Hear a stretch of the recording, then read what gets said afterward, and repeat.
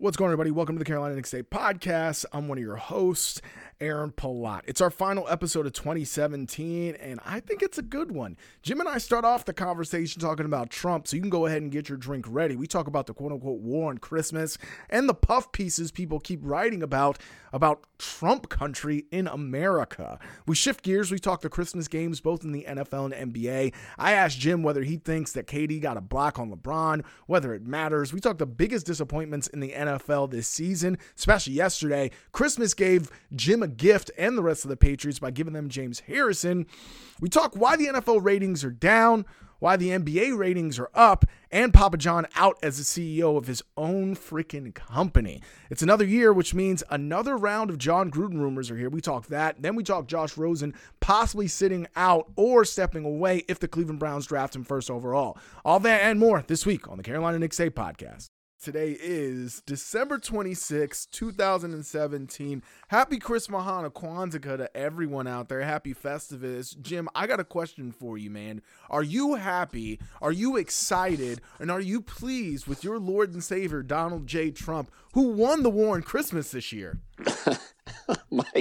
Oh my God. Why do we even pay attention to this shit at this point? I don't understand it. I mean, are you not happy that instead of happy holidays on the Starbucks cups, that now we have Donald J. Trump to thank, that those people say Merry Christmas occasionally? No, I don't care. I don't care about any of this. Okay? None of it. Well, it seems like Fox News sure cares a lot. I mean, Fox News. Okay, listen. This is the problem. Okay? Here's the problem.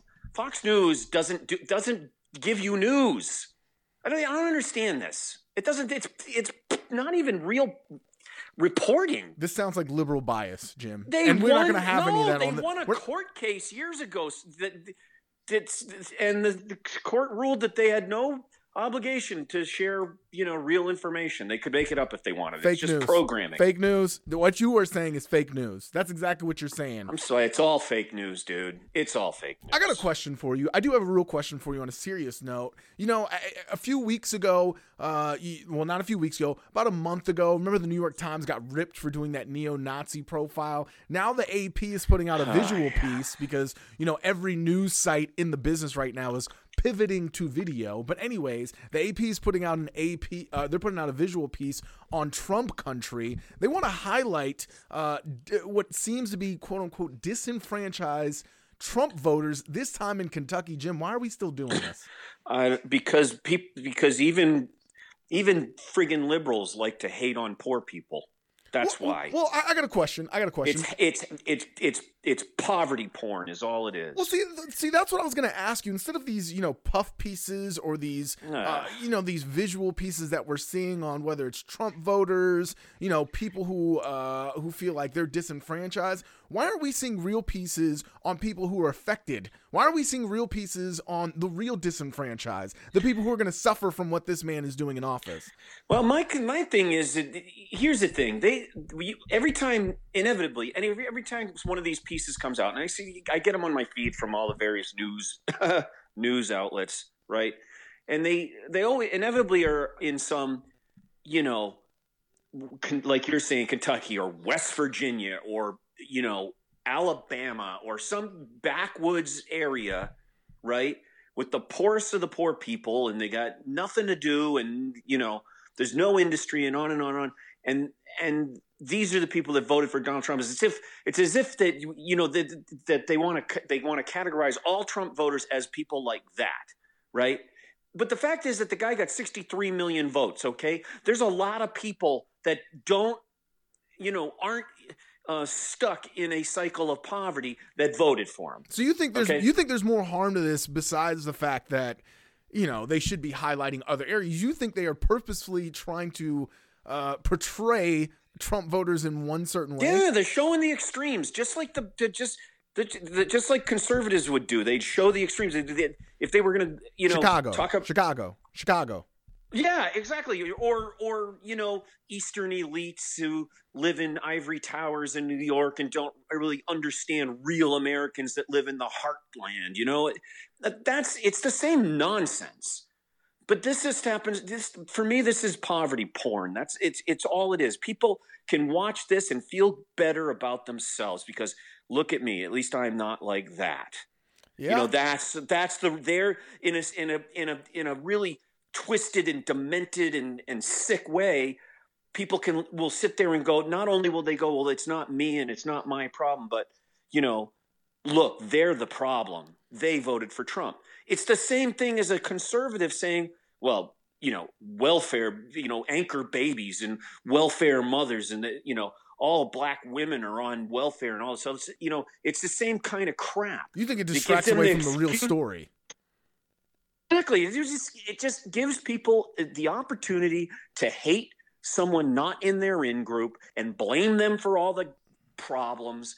And it's disgusting. Well, it's insanity. And when you you know, it just if you really want to know what is happening, you can't look at this crap. You might as well just watch football on Sunday and inevitably wait for the piece in the first quarter about the guy who's got a kid who's sick but is raising money for, you know, rubella or whatever the hell the kids, you know what I'm saying? Yeah. It's the same crap. Yeah. It's crap. Yeah. Like that's exactly why I called them puff pieces. You know, I guess my biggest issue. Yeah, puff. I'll tell you why they're puff, puff is the only way you're ever going to get through them, dude. You know, okay? My biggest problem with them is not necessarily, well, I have multiple problems with them. And I think you bring up a valuable point in the sense it distracts you away from the sense of the real issues that are going on. I guess for me in the different cases, why are we continuing to see this? Like, I get it.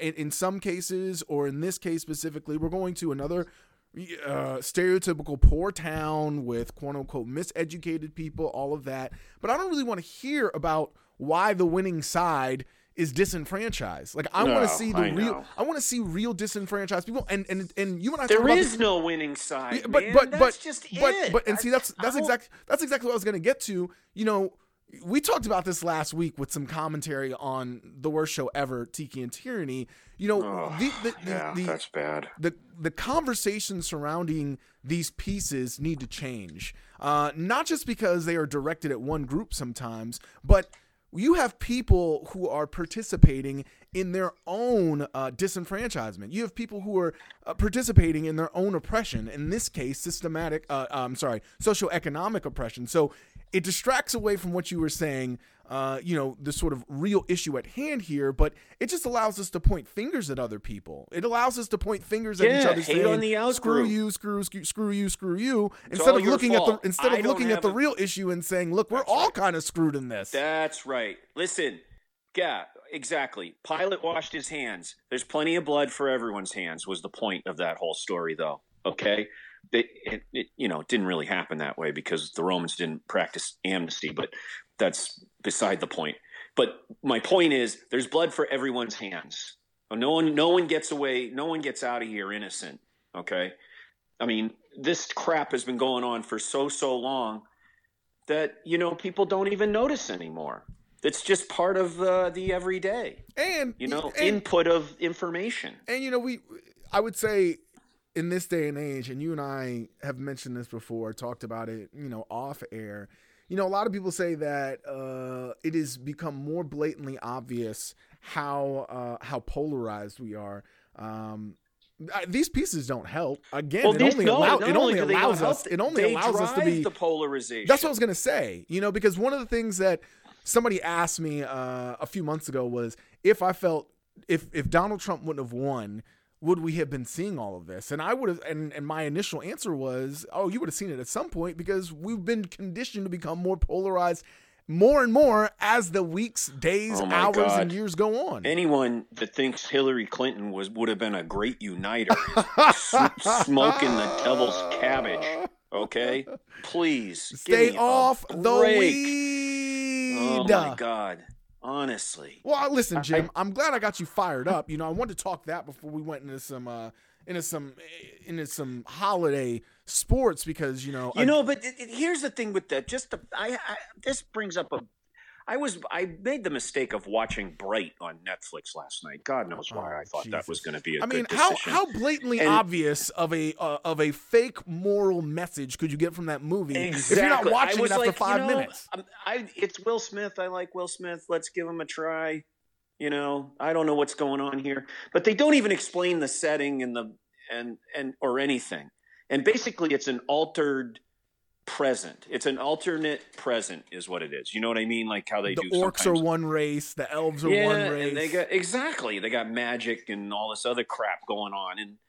And so it's all, here you got the irony, I guess, of Will Smith playing a cop who's black, who the other cops want to get rid of his partner because his partner's an orc. Yeah. Classic trope, except we're going to remove the black and put an orc now. What point are you trying to make here? I don't understand. It might not have been the worst movie I've ever seen, but it's the worst one I've ever seen that I can remember right now. Hey, you and I agree on that. But people watch this crap, okay?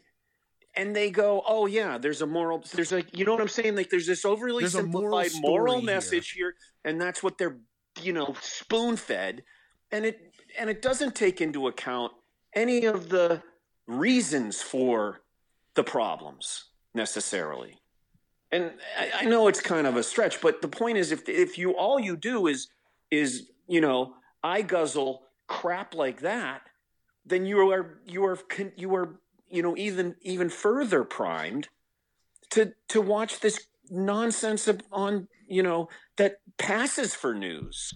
No, this focus on Trump country. You're right. I think a lot of people see the action of what happened last November, or see instead of looking at the reasoning behind all of this, they just see the action of what happened and then want to be upset at whoever.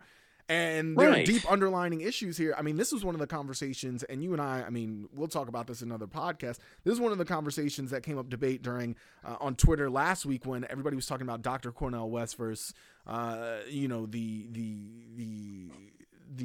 want to say the new great Ta-Nehisi Coates, just sort of the theological differences that they have in looking at racism. And,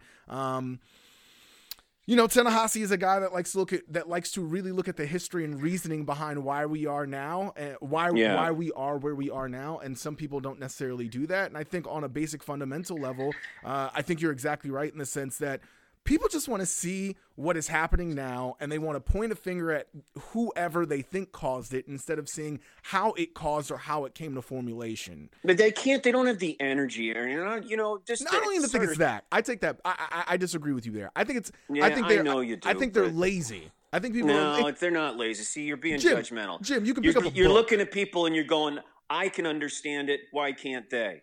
And that's what I'm saying. That's part and parcel to the very problem that we're discussing. It's looking at others as an outgroup and then judging them for why they aren't better. Okay? And that's just not how the world is in my mind. I may be wrong. I may be taking crazy pills, but most of the people I know that are sort of like this are over friggin' whelmed from having to work, sometimes 2 jobs. And both people in the house, both adults in the house have to work all the time to pay basic necessity bills. Okay. And then they're supposed to have time when they're not exhausted from all of that to pay attention to the school district and the state who's setting up these idiotic, mundane rules, that for educating their children that are woefully inadequate. Okay. And they keep electing these idiots that keep voting for that crap. And before you know it, you got a president who believes in not funding schools and doing vouchers and everything. It's not people's fault. It's not their fault. They're not lazy. Okay, they're overwhelmed. Okay, is hard. Now I agree with you in a large extent there. You're right. I do agree with you in a large extent there. But one of the things, it's not that they don't want to pay attention. But there's only so much cognitive energy you can devote to this stuff. You're right. But Jim, I do think we're somewhere in the middle in the sense of, or the answer is somewhere in the middle in the sense that you and I talk about all the time how basic human empathy is that should be normal. And for me, it's hard to understand, and I think it's hard for a lot of people to understand that how is it so hard for some people to only see their situation and not see the situations of others that are going on around them? I'm talking to any disenfranchised group, and to say, I can't worry about it because I have my own. Because they're living in quiet desperation, waiting for the other foot to fall, for them to find themselves on the other side of that line. Okay? But you don't think it could be both to living like that, number one. And number two, you're making my point. You're saying you're establishing this group that we, I guess, are a part of, and others I just mean in general are a part of, that are aware that there's something amiss, that the emperor has no clothes. Okay? But then you're saying, but these other people are being lazy because they don't notice the same things. And I'm saying, that's exactly what that's exactly what Trump wants you to think when he calls Mexicans rapists. That's exactly what these liberals want you to think when they show a methamphetamine county in Louisiana and say, look, these are Trump people. Okay, it's the exact same thing. It's just not to that extreme. Yeah, but we don't hear it. No. I agree. I agree with you that I play a hand in that. I'm not falling away from that at all. But I'm not Aaron, back away that's, from that. I recognize you calling me out in that. I guess where the frustration of many, or I guess my perspective in this is, at some point, I feel like we lose some sort of explanation on lack of empathy, on lack of basic human emotion. Yes, because you're desperate. You're in a desperate fight for life. It may not even look like it. You have a nice house and a nice car and a decent job and everything, but if you're in debt and you can't see an end to that, for some people, most people, that is cognitively overwhelming. It consumes them. And frankly, it's by design in my mind. Oh, and we don't have to go completely No. through I mean, we've spoken about that time and time again. In the moments that they have not to concentrate on that stuff, they watch football. They drink beer. They, you know what I'm saying? Do whatever distracts them. Exactly. Because their mind needs a break. We have to understand that. They listen to a podcast. You know what I mean? We have to understand that stuff. They're not going to listen to this podcast after this week. No, not this week. Don't watch Bright. That's the big takeaway from the first 10 minutes. That's the biggest thing we got? Don't waste your... And here's the other thing. This will make you just go cuckoo bonkers, right?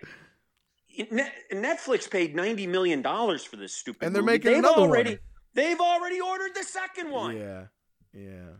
Oh my God. Yeah, it's pretty shitty. It was terrible. I watched 30 minutes and I was over it. I cut it off. I was like, the whole thing. I know. I was committed, and I was like, I'm just watching it. Well, I'm afraid of commitment, so I couldn't do it. Yes, you are. Listen, Christmas finally came, which means we could talk the NBA. We could talk some NFL games. I know you were a Scrooge. I know you were a Scrooge because you were pissed off about the lack of defense. You're pissed off about this. Yes. You're pissed off about that. You can't even appreciate the fact that Russell Westbrook was an insane athletic maniac on Christmas. But I want to talk the Cavs Warriors because, again, Nike was a Scrooge. They didn't make any Christmas uniforms, which sucked. Stephen Curry wasn't playing, but I want to talk the final play. Those Sixers unis were disgusting. Oh, I loved them. They were beautiful. You're a hater. Oh, they were like the full red with just Sixers. It's called fashion, Jim. Look it up. To go back to the Sixer uniform of the 80s. Okay. The white one? Yeah. I thought no. Like with the basketball and the 76 gross. inside the basketball. Wait. The classic one, right? Not the AI ones, because those were ugly. No, not the AI ones. Okay. Those weren't bad. Those are better than the ones from yesterday. It's called fashion, Jim. Okay. Yeah. I know. Okay. Us millennials understand what that is. Us millennials. You wouldn't know fashion if it walked up to you and kissed you on the back of the neck. It kisses me on the back of the neck every night, sensually. Yeah, I'm sure it and does. Whispers in my ear. I know what else it's doing too. Keep going. Push on. Anyways, the end of the Warriors Cavs game. Who cares? Did you think KD fouled LeBron on that last play? Yeah, I do. And Twice, I also think, right? I thought, well, KD shouldn't have even been in the game from the first quarter when he should have gotten his second technical. Yeah. But that's another problem. Do you like fake tough guy KD? Because I think he's cheesy. I think he's corny, man. I don't know. I think it's easy to be a tough guy when you're on the best team in the right. NBA.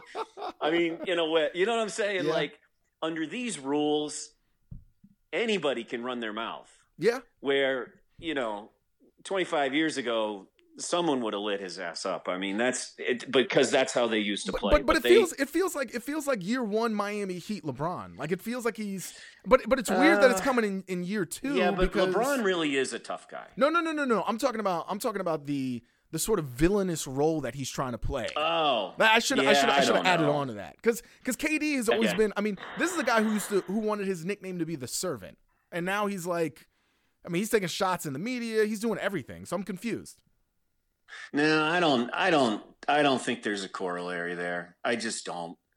LeBron left Cleveland, his hometown. I mean, that's just because they couldn't win there. I mean, it was clear they couldn't win with the way that team was constructed. The Celtics were better, and you give Larry Hughes $60 million. No, I'm not saying the situation is the same. I'm not saying that the move to the Warriors is the same. I'm not saying any of that.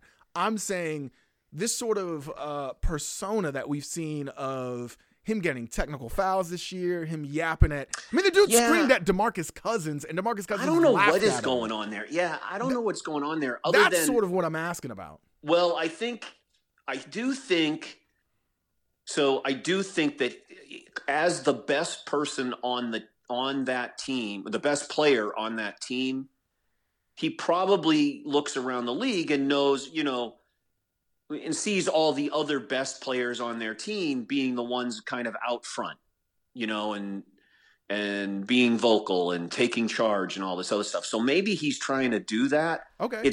It doesn't seem natural. I will say that. No. And that's because the thing. It just seems off. It does, because to me, that's Draymond Green's role on that team. Yes. So and Steve Kerr's even said that. Yeah. It's a little strange, but at the same time, KD's going to be fine. He's a great player. They need to get Curry back. That's why I'm saying I don't care about this. I don't care at all about this game. Not at all. Until the Warriors are at full strength, it doesn't mean anything. And I found out. Do you think it matters? Do you think it matters, or will be big enough of a factor that IT should be coming back in the next few weeks? It should, but if you're telling me, not going to help, right? Well, yeah, exactly. Cleveland will score more points. That's what will happen. But they're going to give them up.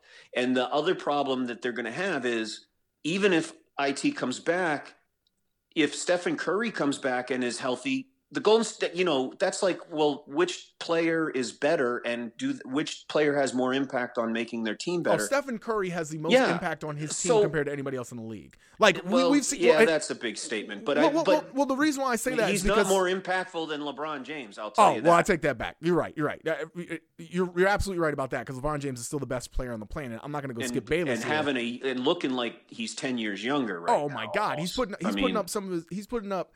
putting up statistically the best numbers for someone, I think, like at 35 at this point in the season. ESPN likes to make new stats up every week. But yeah, exactly. But the reason why I say Stephen Curry is because, if you look at the shooting numbers for Klay Thompson and KD, their open shots with and without Steph on the floor, it is a huge difference. Well, here, let me just tell you, he's played over 1,000 games, almost 1,100 games. Okay, we talking Stephen?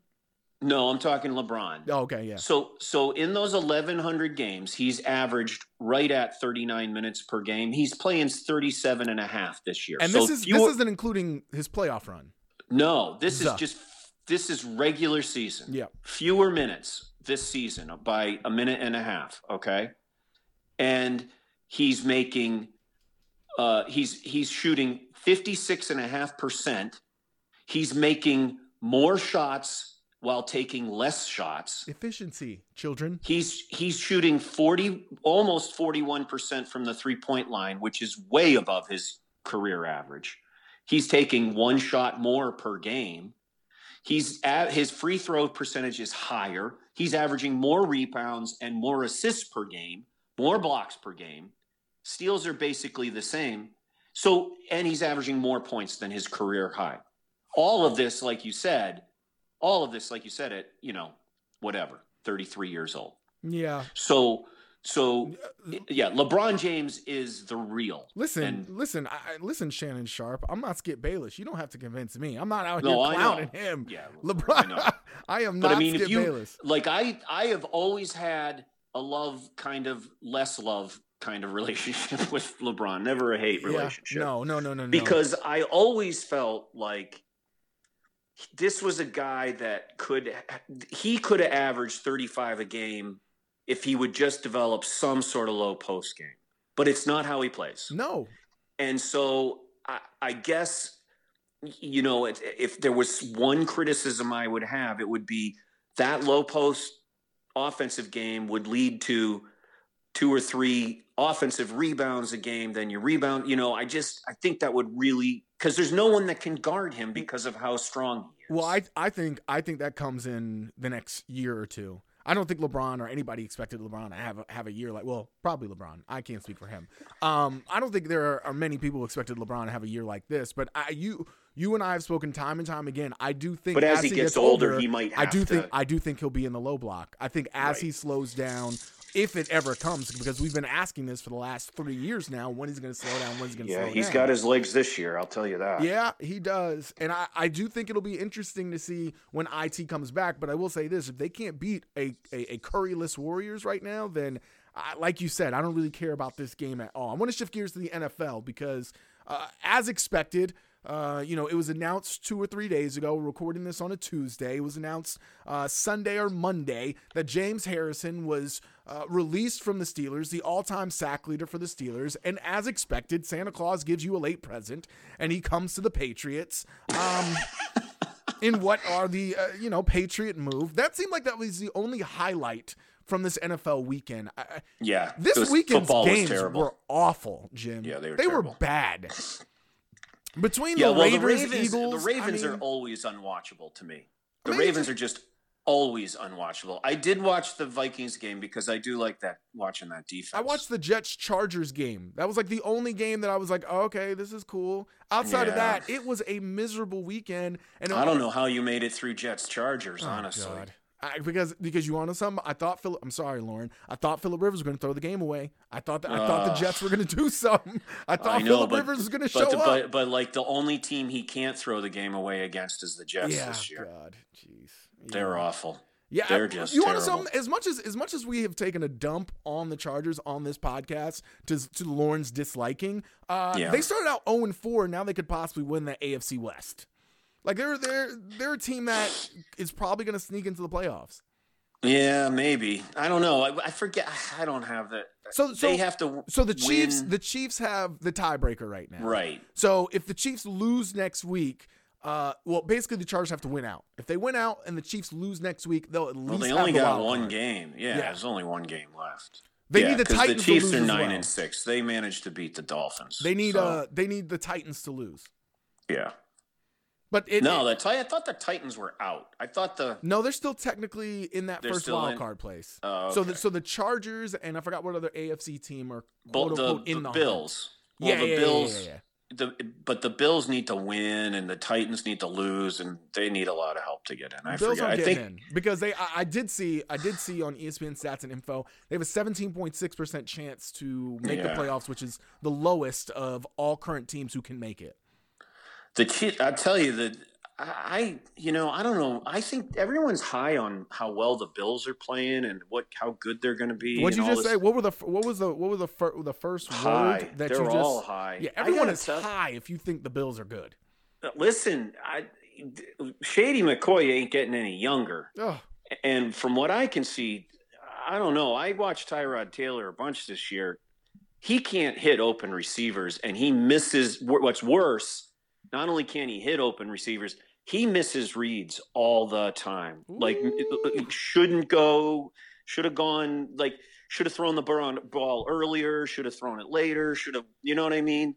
I was very confused when Sean McDermott, who used to be the Panthers defensive coordinator, when he went to Nathan Peterman or whoever their backup is, I was like, why the hell would he do this? And then I've watched 2 games since they went back to Tyrod Taylor. And listen, I know there are a bunch of variables and everything that come into play after the fact that he switched back, but Tyrod Taylor is not good.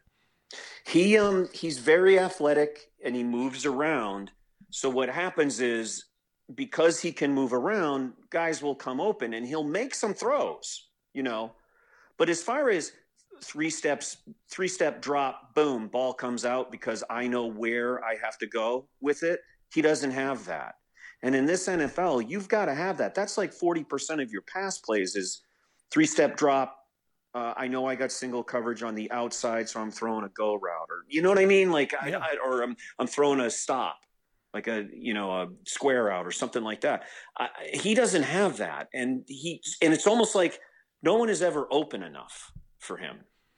Yeah, and so but this is the NFL. I mean, you got to throw your guys. You got to throw open. the ball. I know, and so I don't know where they're going to go. I mean, their defense is decent, despite the Patriots kind of lighten them up, and that had a lot to do with the fact that the Bills' offense was just horrendous. I'm gonna tell you this right now. If you're Sean McDermott, you better pray that Nathan Peterman is your guy, because looking at this Tyrod Taylor situation, Sean McDermott, I think he made a rookie coaching mistake in benching Tyrod Taylor as early as he did, but this is not an ideal situation you want to be in. We talk about this time and time again. I know at this point it sounds cliche. If you don't have a quarterback, it doesn't matter how smart of a coach you are. We've seen that with Bruce Arians. We've seen that with other guys. We've seen that with Pete Carroll. If you do not have a quarterback to compete, it makes it really tough to even try to do anything. Mind you, much less in the AFC East, where, I mean, Jesus, we're going to have to wait for Tom Brady to die before anybody else competes for the division. Well, yeah, and I think you're right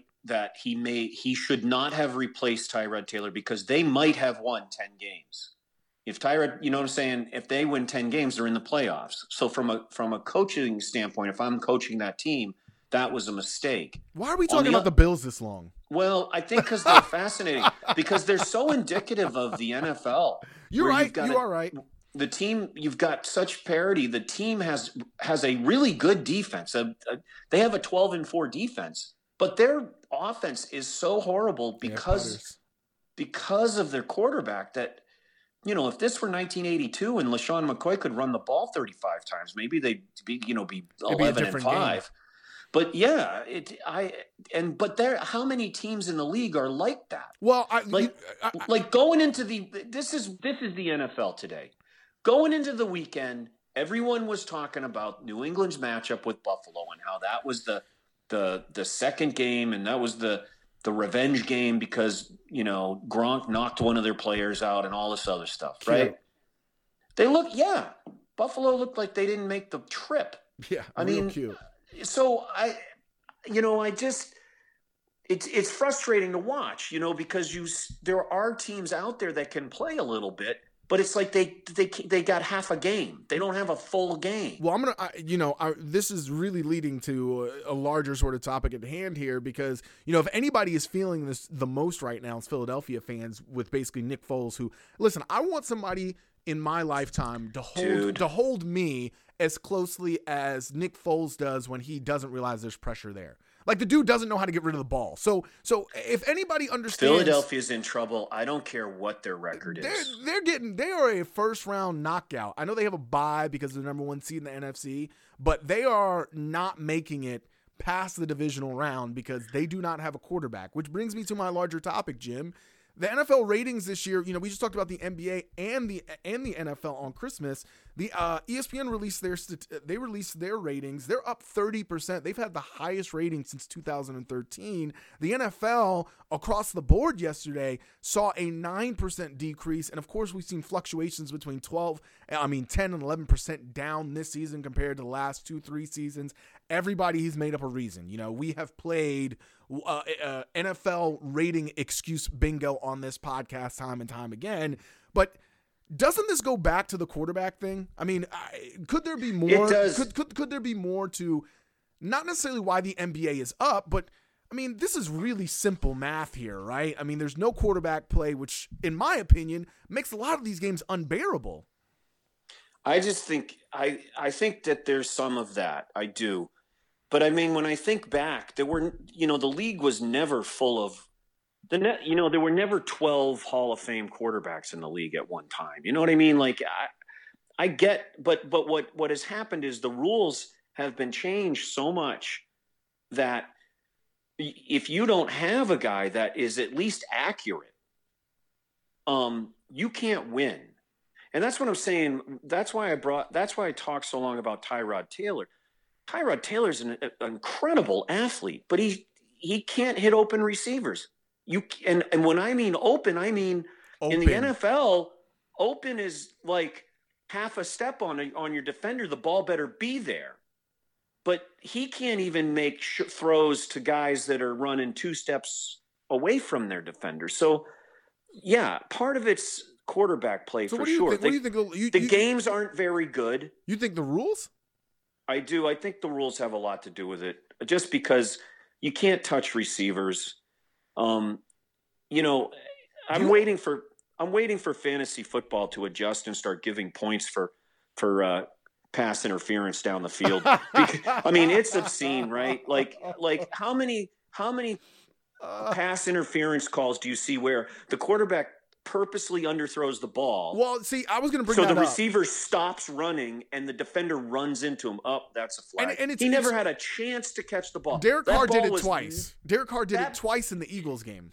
Come on, exactly. But you bring up a really, really brilliant point here. And again, maybe it's just a mere coincidence here, but and it doesn't explain everything because there isn't one cause for everything. But you remember last few years in the NBA, the absurd rule where if I was standing at the 3-point line in the NBA, Dwayne Wade used to do it, Harden used to do it all the time. Where basically, if I saw a defender's arm forward in front of them, I could use it when I wasn't even taking a shot and get 3 foul shots. You remember how everyone hated that. Well, and KD is still doing it. Well, you don't get shots for it anymore. Well, exactly. The NBA said, "Listen, you guys got to do something different here. Like if the ball is not above the forehead in the forward shooting motion before the contact comes, we're restarting the possession. Like you can't get 3 shots there." So I do think it's a brilliant thing you bring up. Do you think there is something different in the NBA in general, just in general here? And I know I'm kind of reaching here. I know I'm really reaching here. But do you feel like the NBA is more aware of their product right now than the NFL? Because to me, it just seems like everything from social issue to how their players, how to brand their superstars, to how teams communicate with their fans. It seems like the NBA is more aware of the product they have right now than the NFL. Yeah, I mean, we talked a little bit about this last week. I think that's true. The NBA is all about player marketing, because we can see their faces. The shoe contracts and stuff with NBA players are, much bigger than they are with NFL players.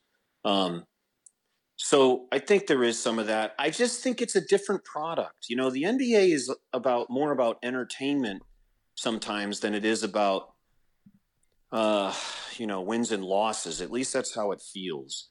Like in the NFL, a loss is a huge thing, right? One loss makes all the difference in the world because there's fewer games. Where in the NBA, teams win, the Celtics win 16 in a row, right? But we're not even talking about that anymore because they've gone 4-5 in their last 9, and they still have the best record in the East or whatever. But it's not. But we never thought they were. No, exactly, because there's so many more games. So that's part of it. I don't think you can make. I don't know if you can make a connection there as much as I know I'm reaching. As much as from the macro level we did last week when we said the NBA is a more forward-thinking. Culturally forward-thinking league than the NFL. That's an obvious, but right. I know I was reaching there. I just I didn't know if you were going to go down the Papa John route and basically tell me that the protests were the reason why the NFL is decreasing. Listen. Now, do you think there's a correlation between the protests? The protests are the reason no one wanted to eat his crappy pizza. I was going to say, do you think there's a correlation between his comments and him being bounced out? No, I don't know. Or do you maybe he's just tired. Or do you maybe he just wanted to retire. I was going to say, I think the strongest correlation between, Papa John's and their sales are that their pizza tastes like ass, basically. Yeah. Yeah, I think that's right. I think if the pizza didn't taste like ass. If you couldn't give that pizza to me, I wouldn't eat it. I'm telling you. That pizza is garbage. I know. I like how you just skipped over the James Harrison stuff, though. I do like that. You moved right on. You really think it's going to be that big of a deal? He's an old man. Dude, I'll tell you what. I've seen watching him on the field. I don't know what the difference is. I don't know what the problem was in Pittsburgh. I am confused by that because the answer he looks physically like he can still play. To answer your original question, I don't know how much of an impact it's going to have, and maybe this is the cop out. I'm not trying to go the Wilbon route here, but I don't know how much of an impact it's going to have. But I do think it's going to have an impact because, no disrespect, you guys, you and I have talked about this the last few weeks. I do think that in the last 4 or 5 weeks, we've seen some real, not struggles, but we've seen some real holes in that New England defense. Well, that's related to the injuries on defense, though.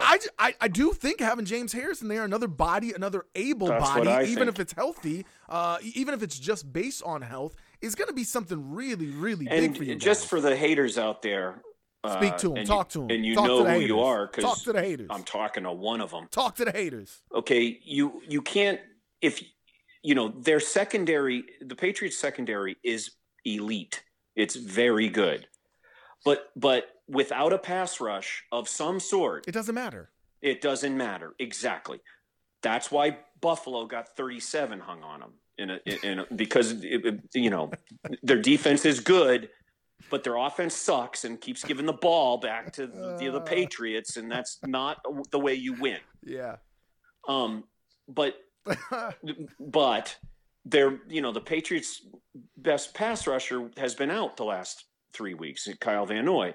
They lost at the beginning of the season Dante Hightower. The Patriots are fine. Okay, they're 12-3. They're going to be fine because Kyle Van Noy is coming back, and now, like you said, if James Harrison can play at all, like I'm like, can he play 25 snaps? Like, can he be on the field for 25 snaps? Because in my mind, if you can get him 25 snaps where he is rested and put him on the right side, yeah. I just think, or even, I mean, maybe you move him around and you put him up against a right tackle as opposed to the left tackle, yeah, and see what he can do there. I cannot imagine that there's something so physically wrong with him that he can't play just looking at him and the very few times he's been on the field. All right. Enough of this wet dream, okay? I get it. You're excited. But even if he can't play a lick, the Patriots are 12-3. Oh, God. Okay? Okay. We're 12-3. We're done with this week's edition of New England Wet Dream hosted by Jim Heenan. It's not a wet dream, baby. It's real. Before we I got the statues to prove it. Oh God! Before we move on to another topic here, I got a question for you. I want to play a quick round. I want to steal this segment from inside the NBA on TNT. I want to play who he played for real quick. Can you he played for? Who he played for? Like currently. Okay. Who does Taylor Heineke play for? Oh God, I have no idea. That was. Zero. That was at one point in this weekend's wonderful round of games in the NFL, the active playing quarterback for the Houston Texans. Oh God. Yeah, I didn't watch. Who is that guy? I don't know. It's funny. I turned that game off too because it was over halfway through the first quarter, just about. So. Oh God! But again, I didn't. Yeah, I don't. That's amazing, isn't it? Is it amazing that you can't even? Well, I mean, honestly, listen, Jim. Listen, don't make this about Colin Kaepernick. Don't make this about Colin Kaepernick because I'm going to tell you right now. I wasn't gonna. I'm going to tell you right now. You could sign Colin Kaepernick in Houston, but you can't have the inmates running the jail. You know this, Jim. Oh, yeah. Well, I would love to see that, though. Like, you give him a locker right next to J.J. Watt. Oh. And see what happens. They'll watch the media lose their minds. What do we do? Watch Houston Who do we lose cover? Their minds. J.J. Watt seems like a likable young man, and kind he's of. obviously trying to do do works and everything. I think he's doing good works. I think he's. And I appreciate that. I'm not. This is not a criticism of any of that. Uh-huh. Or him. Uh-huh. However, going back to the beginning of this podcast, if I got to see another puff piece on what a wonderful human being J.J. Watt is, I am going to throw up. Oh, gosh. A friend of mine told me a long time ago, he said, there's only one way to do something nice for someone else. You know what it is? Quietly. You do it, and then never talk about it. Exactly. But Jim, can I get real for a second? There aren't enough white saviors in sports. Geez. I'm sorry. Not the truth. There's just not enough white saviors, and we need a new one every week. Yeah, that's right. We got to have that's right. Throw them up there. So it's not like we're gonna stop hearing about JJ Watt. Here we are again. Yeah, we gotta placate the base. Got to placate all those people in Trump country watching NFL. Is that what it is? Yes. We're gonna hate on them some more. I'm not hating on them. Sounds like you're hating on them. That's what it sounds like. Not hating on them. The NASCAR bunch. That's the NASCAR contingent. I did not say anything bad about NASCAR except that your sport is stupid. But man, you could ask me. I used to know. You could ask me all the questions you want about NASCAR. I wouldn't have a clue what any of the answers were, other than I know Dale Earnhardt Jr. is retiring. And so is GoDaddy Girl. That's all I know. Yeah, that's because you weren't tuning in to 97.1. Danica Patrick's retiring. You weren't tuning in to 97.1 to listen to the NASCAR show. Oh, my God. Dropping the hammer? That's exactly why you'll know about NASCAR. Back in our ESPN Spartanburg days, dropping the hammer. That was huge. That was huge man. They got the best ratings on the station. Yeah, and because they kept they kept you off of it. That's why. That's what it was. Yes, that's right. Smitty used to have it. Smitty would bring once a week. Smitty would bring on a NASCAR guy. Yeah, I forget his name. He was a segment. Yeah. Super nice guy. I cannot remember his name. I can't remember names anyway. But he was a super nice guy. And he would get on there and just talk and talk. Smitty'd do a 15-minute segment with him. I'm sitting there going, man, I ran out of questions about 12 minutes ago. What are we doing? No, I'm not going to lie. Those segments I had to clock out if I was ever in. Because I don't know what to ask you. I'm sorry. That and having to talk to Tiger. What was the name? What was the name of the publication though? It was Tiger. I don't remember, but listen. Something Tiger, the Clemson online paper. Hey, God, 3 times a week we got to talk Clemson football. We have listeners in Spartanburg, South Carolina. We are not going to disrespect ClemsonTiger.net or whatever whatever's called. Then Mustin would call in because he was a Gamecock fan and just rant and rave. Those are the good days, great. Man. Nostalgia. Yeah. Nostalgia. What did he own? He owned like a glass place or something. Nostalgia is a beautiful thing. What did they were in between replacing like windshields, he'd get on the phone and scream about right after that segment. Yeah, exactly. Right after the Clemson. What the hell was the name of that? Clemson Tiger.net or something. Yeah, or something. I keep saying, it was Tiger Beat. That's what it was. Tiger Beat. Yeah, Tiger Beat. Like the magazine. Yeah, TigerNet. Yeah. So listen. We played who he played for. But I digress. We played who he played for earlier. 2018 is upon us. We have 5 more days until 2018. If Trump doesn't blow us up, everybody drink. Well, he's playing golf, so it's hard to start a war when I know. Listen. Hey, can you believe this? He said on Sunday. He said, I'm glad that the Christmas vacation is over, but Tuesday we get back to work. Can you believe the president lied to us? Can you believe it? He's golfing, man. He's golfing. No, I can't. He never lies. But it's fake news. But 2018 is coming around. Another new year means another new round of rumors saying that John Gruden is coming back. God, I was hoping we were going to not talk about this. My God. The year's not even over. We getting started, Jim. So apparently last week this story comes out that John Gruden is making calls to some old friends, to some old assistants, seeing about their availability for possibly coaching next year. And his first, could you imagine his first choice would be the Tampa Bay Buccaneers, Jim? Are you buying or selling? Well, that makes sense because, from a rational point of view, it makes sense because of his history there. The only Super Bowl they ever won, he coached. He lives in Florida still. Did you know that? He lives there, exactly. They have a quarterback, or at least some semblance of a quarterback you want to know? If he doesn't try and kill a referee like he tried to Sunday. You want to know a cool story about Jon Gruden? You want to know a pretty cool story? Of course. So I'm going to take you behind the curtain here. So you know how Jon Gruden has, he has Jon Gruden's QB camp every year, right? So yeah, what do they call that crap? Yeah, Gruden's QB camp. Okay. So in Bristol, there's a giant servers that hold all this footage. Everything isn't on tape. They hold all this footage of anything you could possibly imagine, going back to like the late 70s, right? So a lot of people think that Jon Gruden's QB camp is shot up in Bristol, with the QBs, and then of course they shoot it out on some field anywhere. None of that is true. They shoot it out all in Florida. They shoot it in Florida because Gruden lives there, and they are so dedicated to Jon Gruden that he doesn't travel. He has his own server from ESPN in his house just for that show. I don't want to hate on Jon Gruden. Oh, I love Gruden. I will say this: that's not a shot at Gruden at all. He and Sean McDonough are about the only competent announcing team that don't make me want to gouge my eardrums out. But okay, look. Now, one thing I will say about Gruden, he always has the most positive feedback for every young quarterback. But he doesn't over talk. Like Collinsworth? That's what I like. What? Like Collinsworth? Yeah, Collinsworth is bad. Collinsworth used to be pretty good. But really? He tells me every week. Diarrhea of the mouth. He just won't shut up, and that's what I'm saying. The hardest part about doing color is not talking. Yes.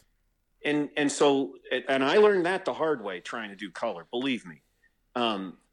Gruden does it as well as anyone on TV right now, honestly. Better drunk tangents, him or Collinsworth? Oh, he's better. Yeah, Gruden's better. Yeah, well, and Sean McDonough is an absolute pro. He's so Sean McDonough grew up in Boston. Will McDonough, the Hall of Fame famous NFL reporter for the Boston Globe, that's his father. And Sean McDonough started out, they had a talk show in Boston on one of the networks. He did Red Sox games. Like, he's just a professional announcer. Yeah. So he's really good. He also doesn't over talk. No, he's good. That being said, Gruden, I don't know how good a coach he'd be. Honestly, he comes from a different time. You don't think he's exactly what Jameis needs? No, I don't. I think Gruden won that Super Bowl on defense. Rob Johnson was his quarterback. There you go. Everybody drink. Yeah. Derek Brooks, Warren Sapp, that had, who was the Rondé Barber? They had really good players on that team, on that defense, and they got it done on offense. I forget he had a couple of running backs, I think, that were pretty good. It's just a long time ago. I don't remember.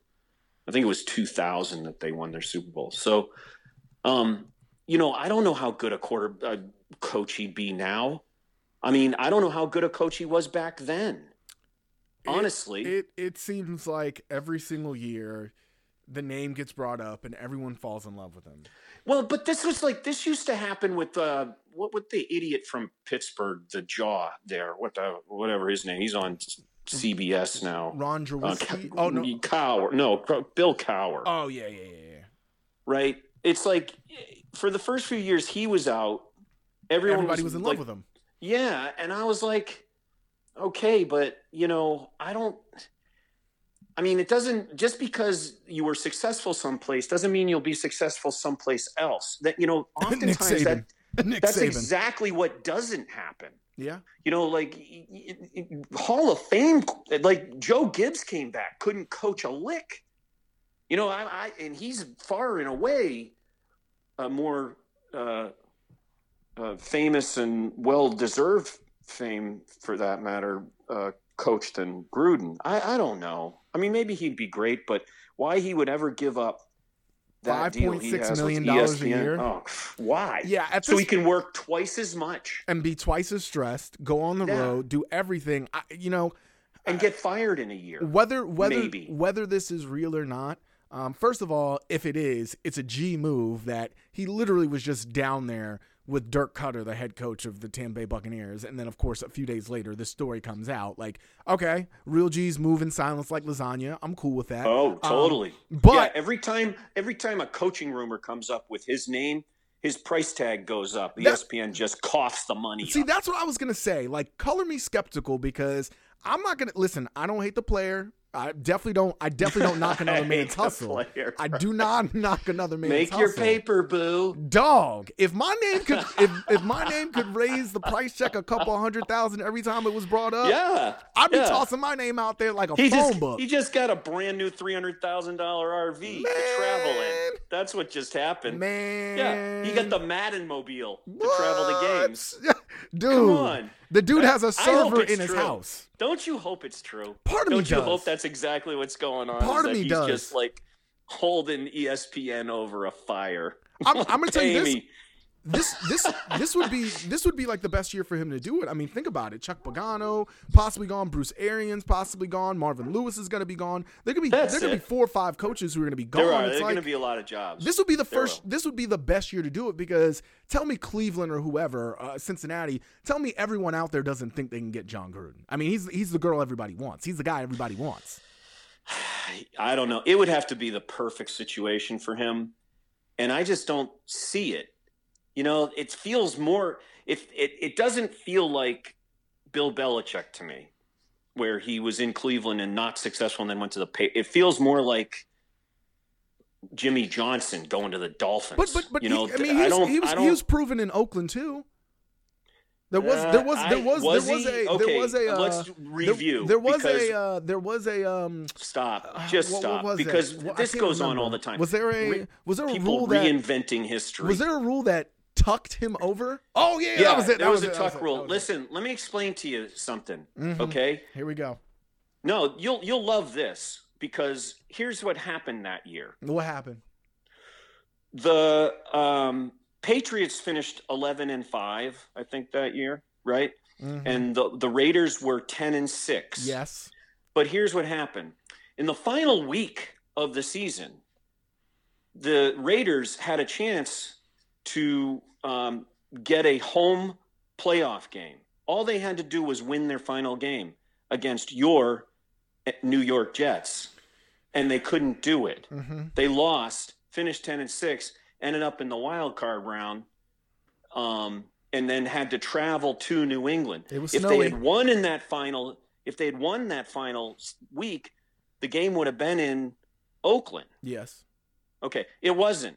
So it was a funny year. They played the Jets the final week of the season, yes. Lost. Then the Jets had to go to Oakland to play the wild card game, lost, because that's what the Jets do in the playoffs. They lose. Yes. Okay, and then Oakland has to go to New England. Screw you. I'm telling you. So people forget the history here. That Oakland team wasn't great. Charles Woodson was, and he sacked Brady.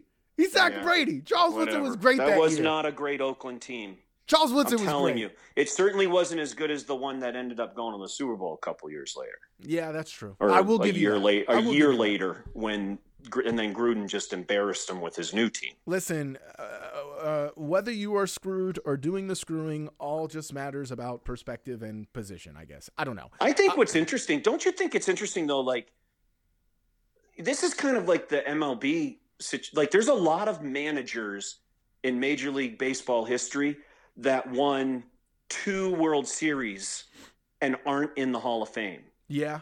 Like, there's a bunch of them, like Cito Gaston, and there's others, and I'm not going to bore people with MLB history. In the NFL, if you don't 2 rings will get you in there.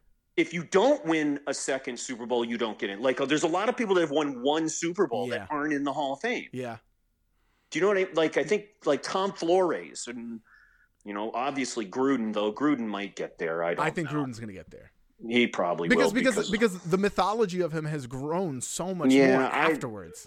I don't know. He retired from coaching awfully young. He did. So I don't know if he gets there or not. But, like, there's a lot of, you know, situations like that where all they ever won was 1 Super Bowl. Sorry. And they're not in the Hall of Fame. Yeah, sorry. Buddy. That's not enough. I'm sorry. Yeah, listen, sometimes you got to be extremely talented as a coach, and it has to be visibly seen. And I guess for some people that is 2 rings.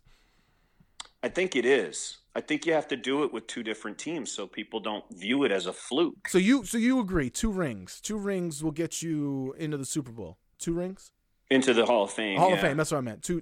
Yeah, two I rings? think if he were to win another Super Bowl, he absolutely because that would be the Dick Vermeil situation. No, I just wonder. Wait. So I just want to make sure I'm getting this right. Although I don't think Dick Vermeil's in this. Is Dick Vermeil in the Hall of Fame? I thought he just got in. No, he did just get in. Right. Yeah, I think he just got in like in the last 2 or 3 years. Right. But I just want to make sure before we move on. 2 rings get you into the Hall of Fame.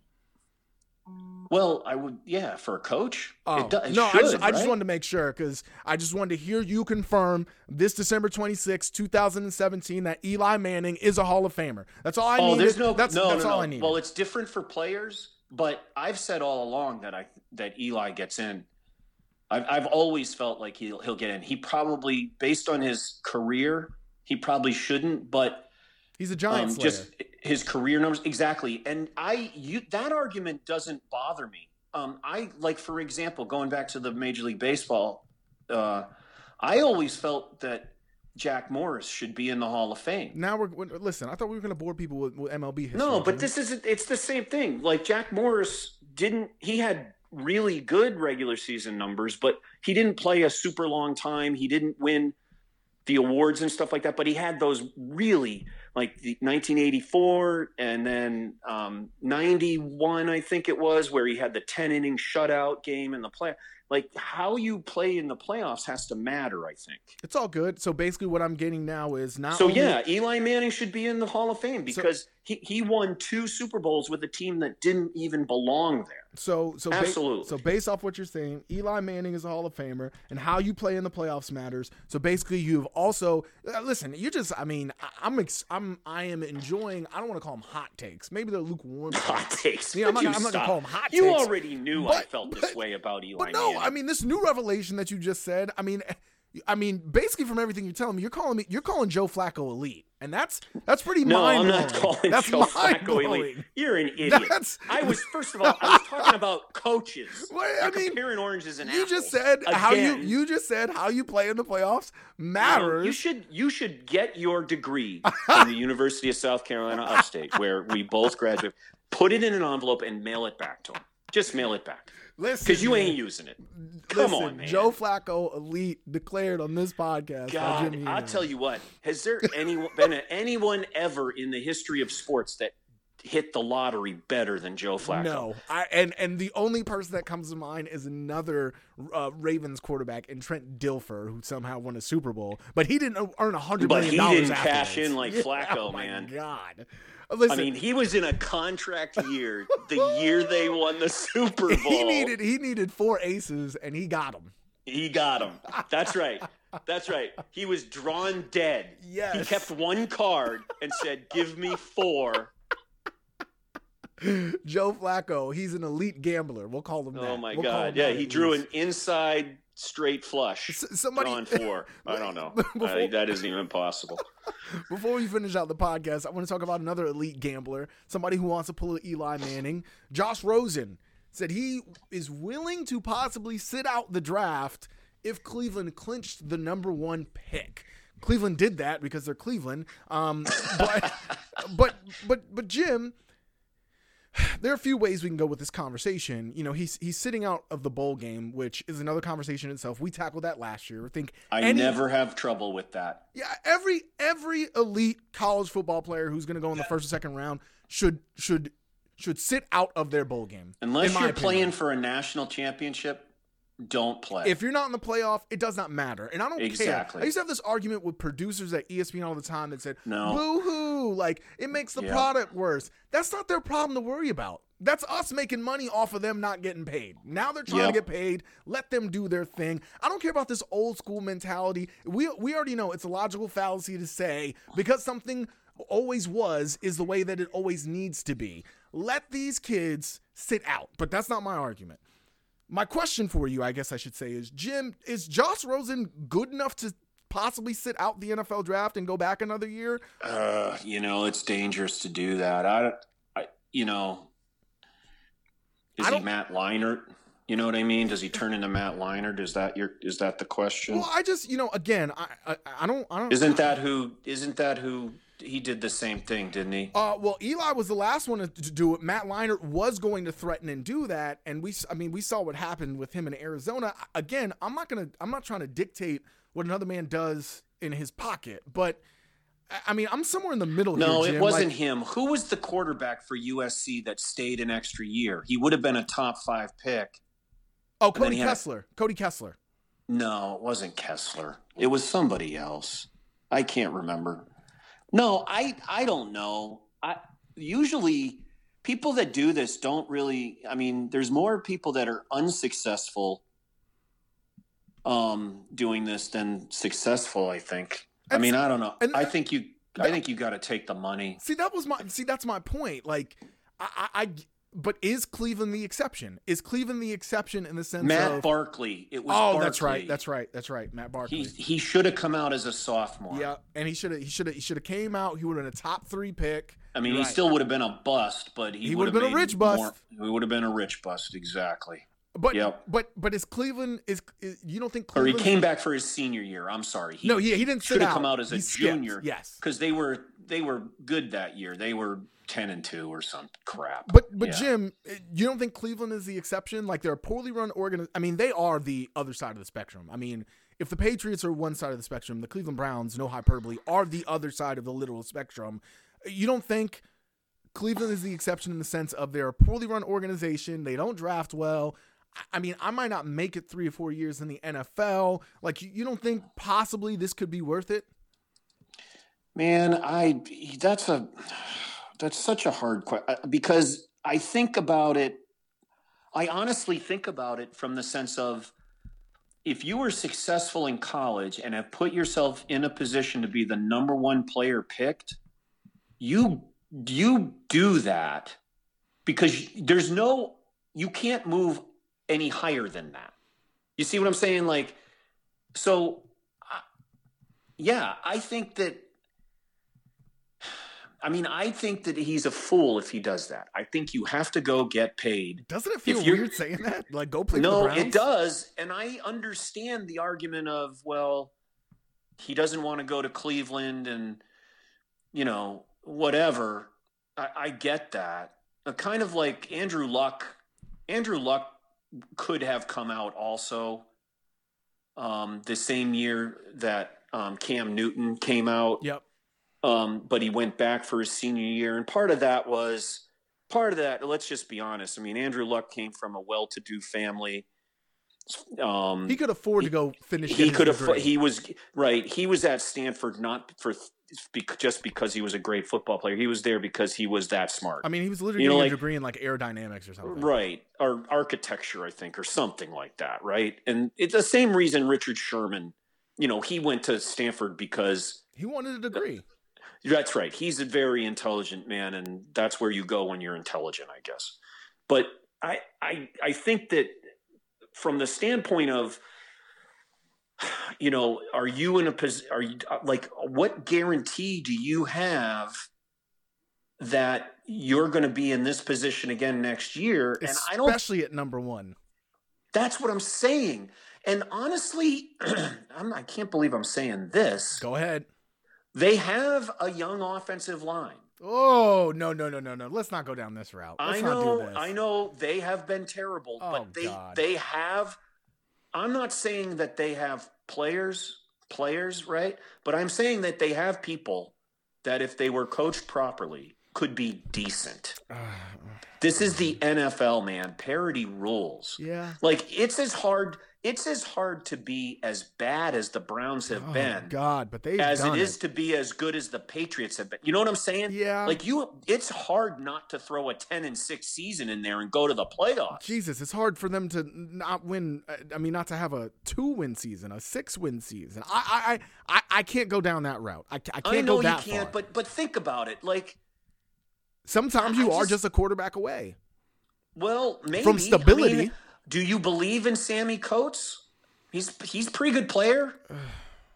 You know what I mean? They got Brown back. They do have Myles Garrett and some guys there. You're right. I agree with that. I just think that on the basic fundamental level, Not I get Brown. Who am I thinking of? The wide receiver. it. Josh Gordon. Gordon. They got Gordon back. I mean, I know this sounds crazy, but It does. I mean, Isaiah Crowell's a pretty good player. Listen, I do think they have pieces. I do. I just think that from the most basic form, unless you are a world-renowned talent or generational talent, you really cannot afford to do this. Like, Elway was going to go play for the Yankees. We've seen guys who were going to have other plans. I think Eli, even when he did it, people were like, yo, is Eli good enough to do this? Yeah, that's again, though, like, I've heard that stuff my whole life about Elway. I remember when that happened. The Colts were a train wreck. That was all about not going to the Colts. Well, that's what I'm saying. It's funny we're talking about the Colts. I just think Elway was going to play in the NFL. There's just that was the only place he was ever going to get paid. He was a good baseball player, but let's just stop. That was a different era back then. So I don't know. I think it's interesting, though. I will say this. Not a lot of 20-year-old or 21-year-old quarterbacks in the NFL are successful right away. No. So, but that goes back to the organization. He is a young football player. That goes back to the organization, though. Like, we've seen the difference that coaching can make in a young quarterback when it comes to. And again, I know I'm judging apples and oranges here. We've seen what Sean McVay did with Jared Goff. Everybody wanted to sort of early write off Jared Goff in that first year. We've seen. I don't know how good Jared Goff is going to be or is, but we've seen what an organization can do in sort of formulating with a younger guy with some physical talents. Yeah. Like Drew Bledsoe was 21 when he started his first NFL game. There are examples of it working out. Drew Bledsoe was a good quarterback. He's not a Hall of Fame quarterback, but he was a very good quarterback. If you were Josh Rosen right now, would you go to the NFL? Absolutely. Not even I wouldn't even think twice. I think that's a smart decision. Like, I really just think that is the best decision, because you and I talk about all the time that you're not guaranteed a Hall of Fame career anyways, whether you go to the Browns, whether you go to the Patriots. He's got Manziel money. Unless he's got oil field money that we don't know about. You're not guaranteed a Hall of Fame career. You could go to New England, have everything set up for you, snap your leg, and never play a game again. Like, nothing is guaranteed. If you were guaranteed to go top 3, in this case, what it seems to be guaranteed, take the money and run. I also think some of this is sort of posturing, because what he said was, I'd rather be a lower pick at the right team than a higher one at the wrong team. He didn't. He's not like naming names or whatever, but honestly, what he's doing is he's telling the Giants, "Come get me. You should come and get me." Exactly. Or he's, you know what I'm saying? He's saying, or maybe the Colts. Good God, who knows if? Hopefully Andrew Luck's stem cell surgery in whatever Belarus or wherever the hell he went in Europe is working. Talk about another organization that is, I know, a dumpster fire. And then you got to climb over Jacoby Brissett, who's played pretty well on a really bad offense. So I think he's probably trying to send a message to 2, 3, and 4. Come get me. Come get me. If you really, and what that's going to do. So here's how this works. Teams, you're my only hope. Well, here's how that works. Okay. What that means is those NFL teams are going to start talking to his agent or whoever is acting as his non-formal agent. Because if he declares, then he has to come out. Right. So they're talking like his uncle. His uncle. Yeah. Uncle Fred. Recently adopted Uncle Fred. They're talking to LeVar Goff right now. And they say, and they're like, and to gauge interest. And so if it comes back that those teams don't have interest in him, he'll just come out with something like, I really want to play my senior year or whatever, whatever. But if they do have interest, then he's just like, I'm not playing for Cleveland. Yeah, because I was going to say, I don't want to make it seem like I'm sort of trying to faux ridicule him here and say, oh, he's not good enough to do this, he's not good enough to do that. I would respect the onions if he's like, I don't want to play in Cleveland. Like, I just don't want to do it. Like, I want to play in the NFL, I just want to play in Cleveland. Well, I will say this, too. I mean, and I don't know if he's thought this through as much. He probably has. Let's not underestimate him and Uncle Fred. He's probably thinking, as a young quarterback, do I want to go play in Cleveland or do I want to go play with Odell Beckham? OBJ, yeah. No? So I mean, I want to be on Odell Beckham's Instagram with Drake. That's where I want to be. Exactly. So a lot, these guys aren't stupid. They have good, older people that are, guiding their talk and their decisions and everything. And he's probably watched Kaiser get his brains beat out all year in Cleveland. And he's going, I can't run like that guy can. I'm not as athletic, but he's getting killed. Yeah. Where am I? I don't know. I think it's more about, I want to play for the Giants maybe than, but I can't imagine he's going back to school because I mean, he had a good career in college, but no one has him as, highly touted as Cam Newton and Andrew None of these Luck quarterbacks are. None of these quarterbacks are. Right. So he's not a lock. He's not one of these guys that comes along every 4 or 5 years and is like a lock to be a good quarterback.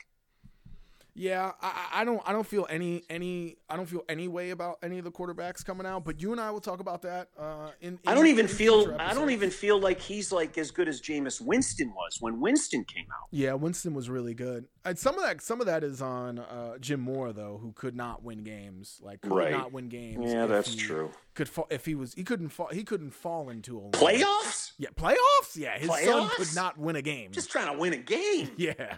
But no, we'll talk. That was his dad. That wasn't him. That was his dad. Who is still crazy. But aren't we all? We'll talk NFL draft prospects as it comes as the NFL offseason comes along more. Jim, it is our final episode of 2017. It's been a good year. It's been a great year. I've enjoyed doing this with you. Why has it been a good year? I don't think it's been a good year. It's been a terrible year. This has been horrendous. I can't wait for it to end. That was actually my Taylor Swift answer. Taylor Swift said last week to Rolling Stone, I couldn't have wished for a better 2017. I'm like, Jesus, Are you in the upside down? Like, are you in Stranger Things? Because you're right. This year has been awful. Yeah, she is flat, snapping necks and cashing checks, man. Yeah, that's what that's about. She definitely That's what that's about. But she is cashing checks. She also doesn't care that. Never mind. I'm not going to go there. You're not going to go there? No. You should go there. Go there. I don't think that she cares that the app she just launched has been taken over by neo-Nazis, and that when a lot of her when neo-Nazis come out and endorse Taylor Swift and she does not speak out against them, I don't think she really cares about anything besides making money. That's just me. Yeah, that's those eugenified dopes who think that a 6-foot blonde woman is an angel from heaven. Good God. And that's not us shaming 6-foot blonde women. Really, we gotta. This is how we're ending our last. We're gonna go there. But this isn't us shaming 6-foot blonde women, because I have seen Star Wars and I watch Game of Thrones and I think 6-foot blonde women are gorgeous. Yeah, I know. But anyways, listen, saying that out loud isn't going to help your chances there, jackass. Just be grateful for what you got. Don't even start. Hey, what I got is great. What I got is great. What you got is giving you a whole ton of charity. Yeah, that's what you ought to realize. I'm not, okay, listen, that's a one-way street of charity. She's backing the charity up with buckets. Yeah. With a dump truck. Yeah. There wasn't one thing that you said in that was false. All of that was 2,000% true. The lovely Lauren's in the room. I can already tell. Yes. That's all right. But we're gonna as we digress, I was gonna ask you, do you have any resolutions for 2018, Jim? Yeah, yes, I have a resolution. It's the same one that I have during Lent. Yeah, what is it? Yeah, my resolution is I'm giving up guilt. Yeah. So there you go. I knew that. That's the only resolution I got. Yeah. Giving up guilt. Yeah. Thank you for that. Back when I lived in Boston, all my Catholic friends, what are you giving up for Lent? Guilt. That's what I'm giving up, you jackass. Okay. Mine is going to be nicer. Mine's going to be nicer. Listen, there's no facts, just interpretations, man. Yes. Thank you, Nietzsche. Nietzsche was right. As we have spoken about a few times, even in. I'm sorry. You wanted to get to your resolution. I'm delaying. Go ahead. No, What's your I don't have a resolution? resolution. My resolution is just overly cheesy. Just be kind. Just be kind and empathetic. That's all I was going to say. That is pathetic. How's that pathetic? That's just pathetic. It doesn't be kind. It's like world peace. No, it's not. It sounds like Groundhog Day. I didn't ask for world peace. That's what it sounds like. You're Andy McDowell from Groundhog Day. I didn't ask for world peace. I always say a prayer for world peace. No. I don't pray for. I don't pray for world peace. You. I don't pray for world peace. What is this? A Coca-Cola ad? I didn't pray for peace. And I didn't pray for world peace. All I said was be kind. What is wrong with asking people to be a little bit more empathetic? Well, no, but that's fine. Be kind. Exactly.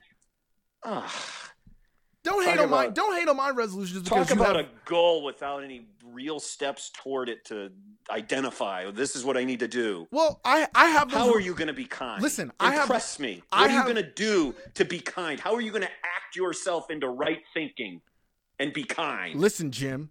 We could spend another hour on the podcast, but that was a simple resolution to close out the podcast. But instead, you offer this nebulous. I'm just going to. I think people should be kind. I didn't say that was for me. Walk away with this general, malaise of guilt that I'm not kind enough yet, but I got to do it. But I haven't been told how to be more kind. Listen. First of all, you're making the assumption that I want this podcast to be 2 hours long. You're also making the assumption that you brought it up. Wait. This isn't my fault. You're also making the assumption that I haven't personally thought about these things, written these things, or have spoken these things, or have thought about these things. But that's not what you said. Yeah, but I didn't ask us to go into another hour of the podcast. Okay. You know what my resolution is? I'm going to let it go. You need to. Go out and scream at the sky. How about that? And I'm not going to feel guilty about it because I gave up guilt. You gave it up. For Lent and New Year's. Yeah, clearly. We see that. And for this week, we hope you enjoyed it. We'll be back in 2018. I said that while looking at my Festivus poll. With nothing on it. No, we actually put lights on the Festivus poll this year. Nice, yeah, that's cool. Nice. That looks good. Happy Festivus. Happy Christmas, Hanukkah, Kwanzaa to everyone. For this week, as always, I'm Aaron Palat. He's Jim Heenahan. We're wishing you a happy new year. Airing of grievances. Yes. That's what we're doing. Yeah, have a happy and safe one. And maybe while you're drunk on New Year's, be sure to share the podcast with your friends and family. Give it a rating or two. We hope you enjoyed it. We'll be back in 2018. This is the Carolina Knicks Tape Podcast.